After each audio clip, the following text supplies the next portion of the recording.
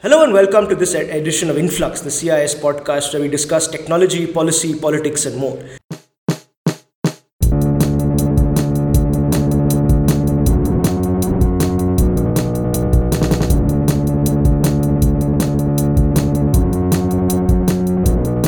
When we talk about technology, policy, or politics, the first thing that comes to our mind, given the incidents of the last 3 months, is general internet censorship. And of course, something that's been in the news over the past few months has been internet shutdowns that have happened over a number of parts of the country. And the constitutionality of this has been challenged both in court and across a number of op-eds. But there are also other forms of website blocking that have been going on.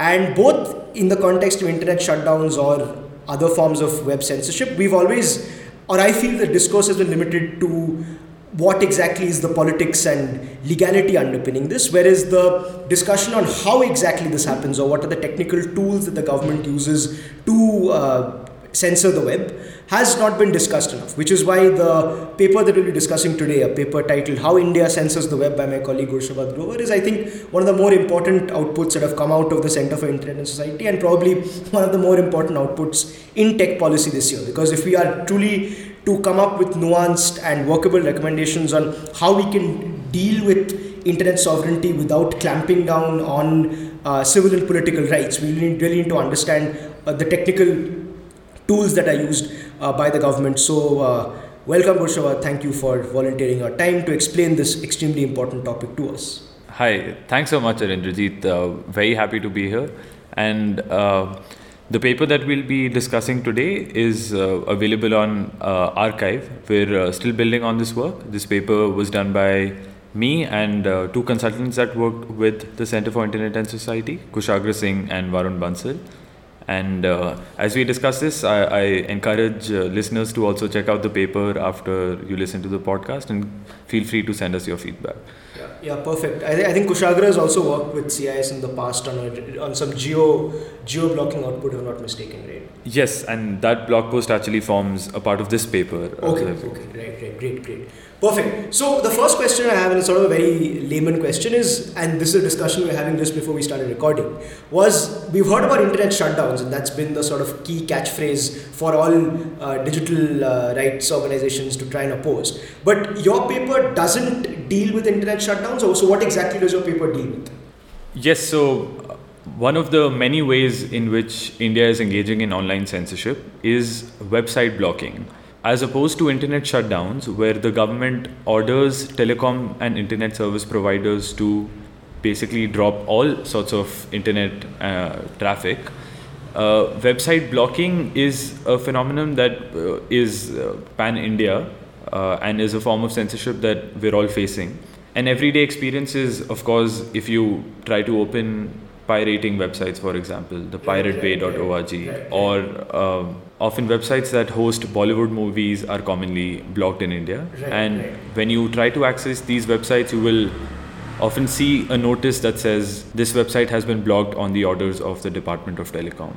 Right. So the technicalities and also the legal regime underpinning internet shutdowns and just general website blocking is different? Yes, so the internet shutdowns happen under the colonial era Telegraph Act. Right. And specific website blocking is actually the basis of blocking specific websites is Section 69A of the IT Act usually, and also Section 79 of the IT Act. And Section 69A of the IT Act gives the government the power to order intermediaries, which are broadly defined as online services that deal with third-party content, to block certain content. And Section 79 has similar powers, but the procedures under it are different, and also the grounds that can form the basis of the removal. Right, so generally, all of these provisions are constitutional in your opinion, or particularly with regard to website blocking, before we go on to the technicalities, do you think that these provisions are largely in line with key constitutional tests, or do you have your concerns? Before I express my opinion, I'd just like to say that the constitutionality of both the provisions we just discussed has been challenged in the Supreme Court. And of course, when it comes to internet shutdowns, the most recent case was Anuradha Bhasin versus Union of India, where the court has not expressed an opinion on whether the PAR itself is illegal, but it did deliberate upon procedures that have to be followed while an internet shutdown order is issued by the government.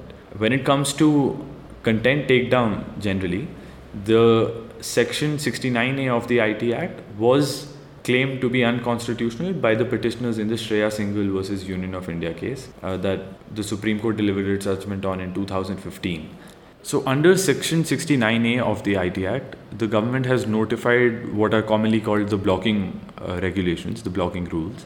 And in Shreya Singhal versus Union of India, the petitioners argued that that specific set of rules is unconstitutional because it has a provision of secrecy, A, and B, that it does not have the necessary safeguards that have been built into other censorship provisions that have existed in India. For example, Section 95 of the Code of Criminal Procedure allows state governments to ban books.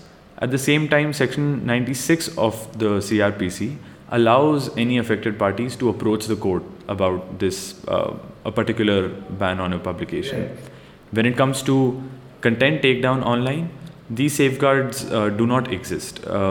The rules under Section 69A of the IT Act have a confidentiality clause, and in effect, this has meant that even content creators are sometimes not aware when the government has ordered their content to be blocked in India. Right, so Gurshawat has an encyclopedic knowledge of the law as well. So actually, let me switch around my order of questions before asking you sort of what the technical or how India censors the web. I want to ask you how this paper is relevant given the legal challenges surrounding the constitutionality, and when we are making a decision on whether it is constitutional, when judges or legislators are making decisions on the constitutionality of these practices. How does your paper, how does a technical understanding that you have provided in the paper, how does that inform, or how could these potentially inform these debates? Yes, so in Shreya Singhal versus Union of India, the Supreme Court upheld Section 69A and the rules under it. So perhaps what we are trying to contribute through this paper is that in effect, Section 69A of the IT Act is creating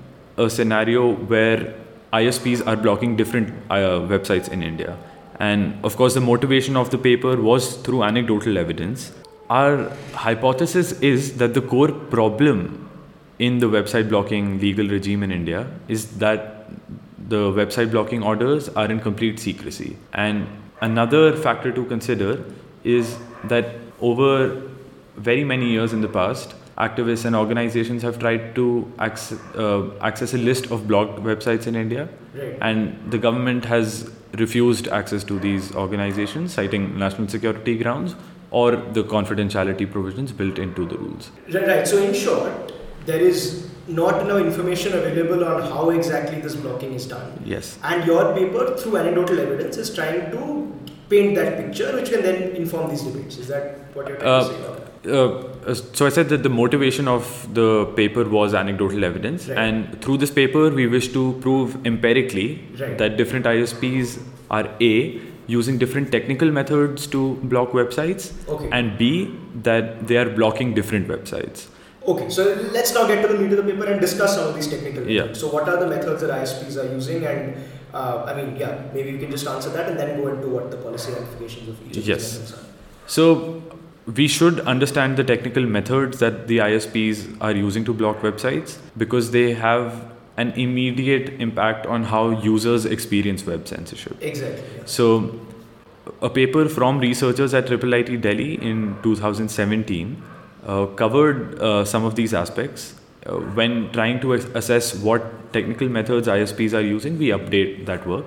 So one of the most popular methods used by ISPs in India to block websites is through the domain name system. Right. The domain name system, or DNS as it's usually called, is the service that converts human passable names like google.com to their network addresses. So whenever you want to connect to a website, you would need its network address, and the service does that for you simply. Usually you would contact your ISP, which would be running a DNS service. So in case you wanted to connect to google.com, you would send a query for google.com to your ISP, and it would return its actual network address. Right. And therefore you are able to establish a connection to google.com. Right. Now ISPs can send you a forged response instead. So leading you to another website entirely, which they might have set up, which let's say displays a notice to you that the website has been blocked by the Department of Telecom.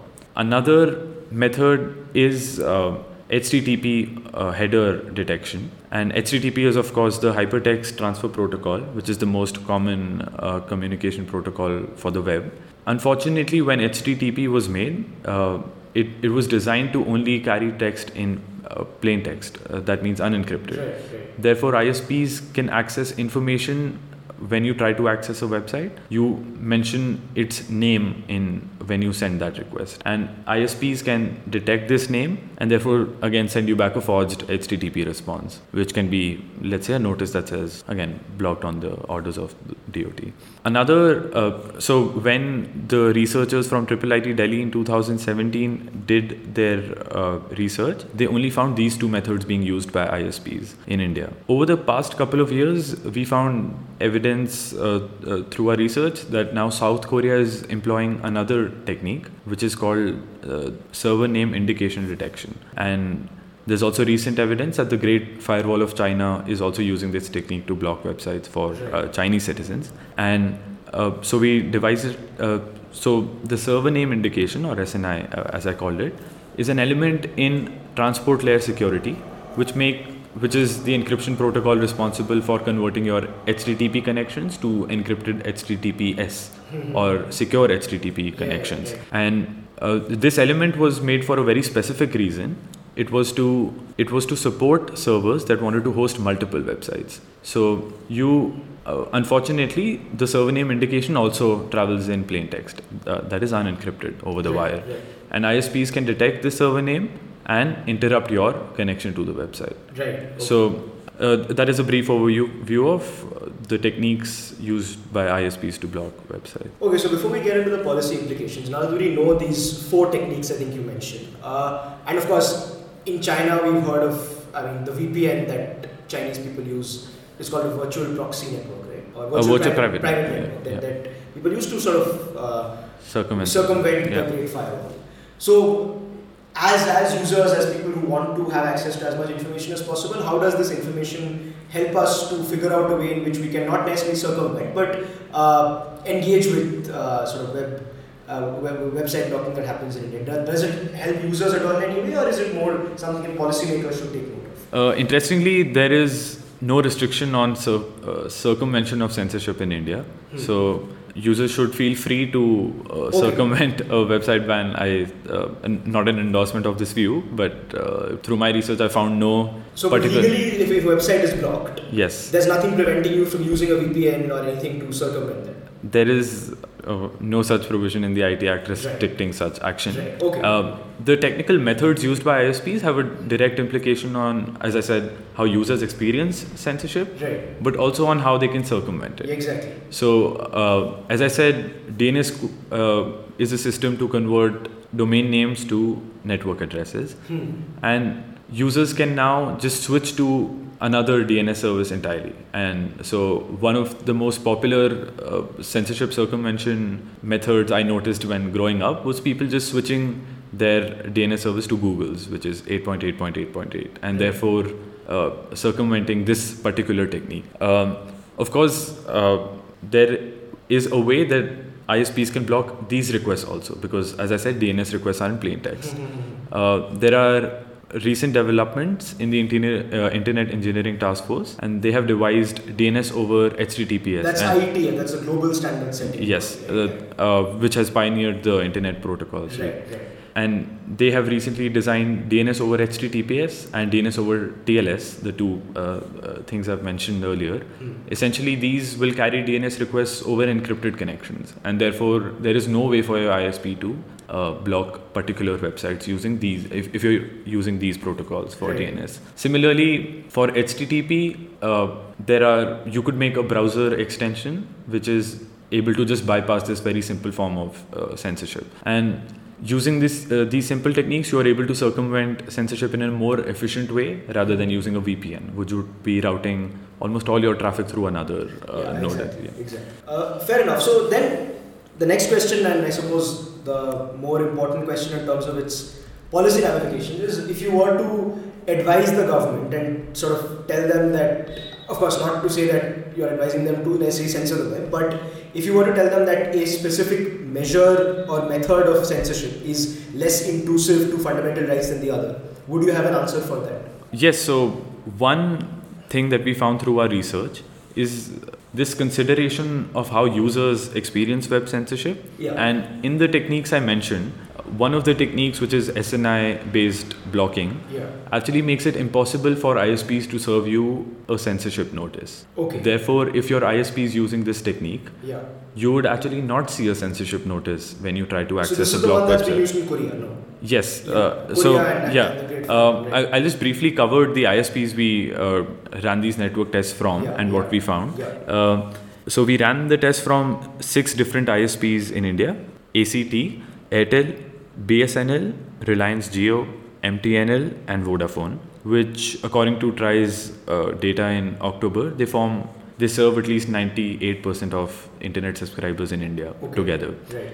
We found that ISPs are using wildly different techniques. For instance, ACT is using both DNS and HTTP to block. BSNL is just using DNS.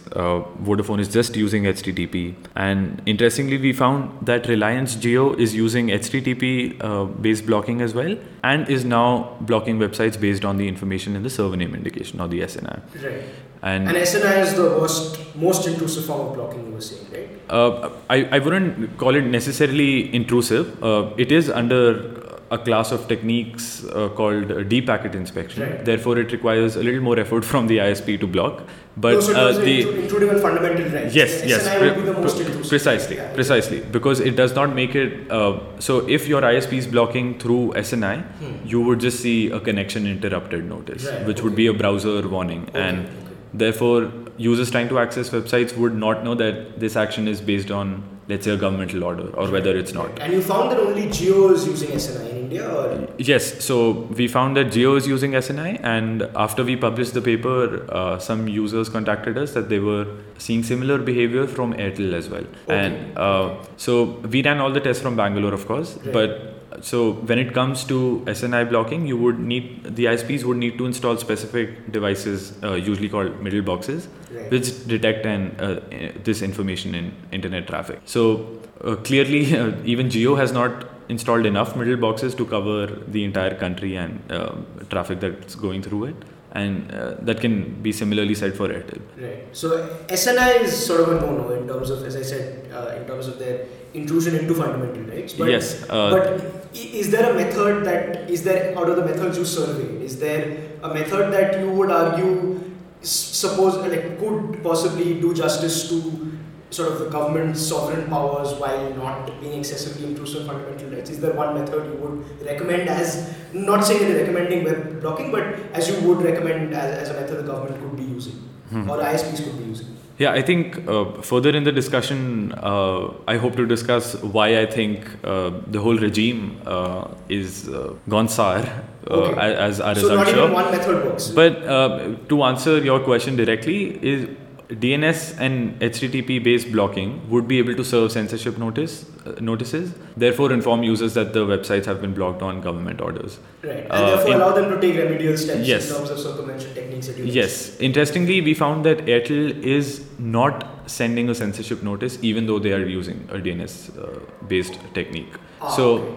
Even after you decide the technique, their implementation needs to be sending censorship notices to users. Right. Fair enough. Okay, so then let's get to the last part of the discussion, which is where you said the entire regime has gone sour. Yeah. And we started off discussing the fact that this regime, for the most part, even though it's been challenged, it's as of now still constitutional. So when you say it's gone sour, what do you mean? Do you mean the politics has gone sour? Do you mean the technical implementation has gone sour? Or do you mean that it's legally no longer viable? So, in my opinion, the most interesting finding of our paper is that there are large inconsistencies in ISP's website block lists. Okay. For instance, in terms of absolute numbers at least, ACT is blocking 3721 websites out of the 4,000 almost we tested. Yeah. And so out of 4,000 we tested, they're blocking 3721.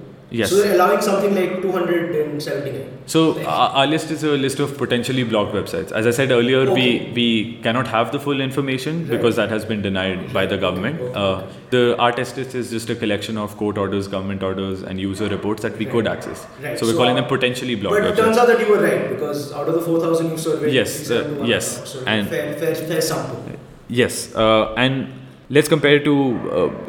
Compared to ACT, Airtel is blocking roughly half the number of websites in this list, around 1,800. Okay. And in fact, if we study the inconsistencies across ISPs, we found that there are several websites that are being only blocked by one ISP out of the 6, and there were 200 such websites. Okay. Wow. And so what's happening here? The ISPs are not listening to the government. Yes. So, and again, on the opposite and like one more important result is that only around 25% of the websites were being blocked by all ISPs. Okay. And clearly ISPs are not following government orders adequately because of such, as such large inconsistencies show. Yeah.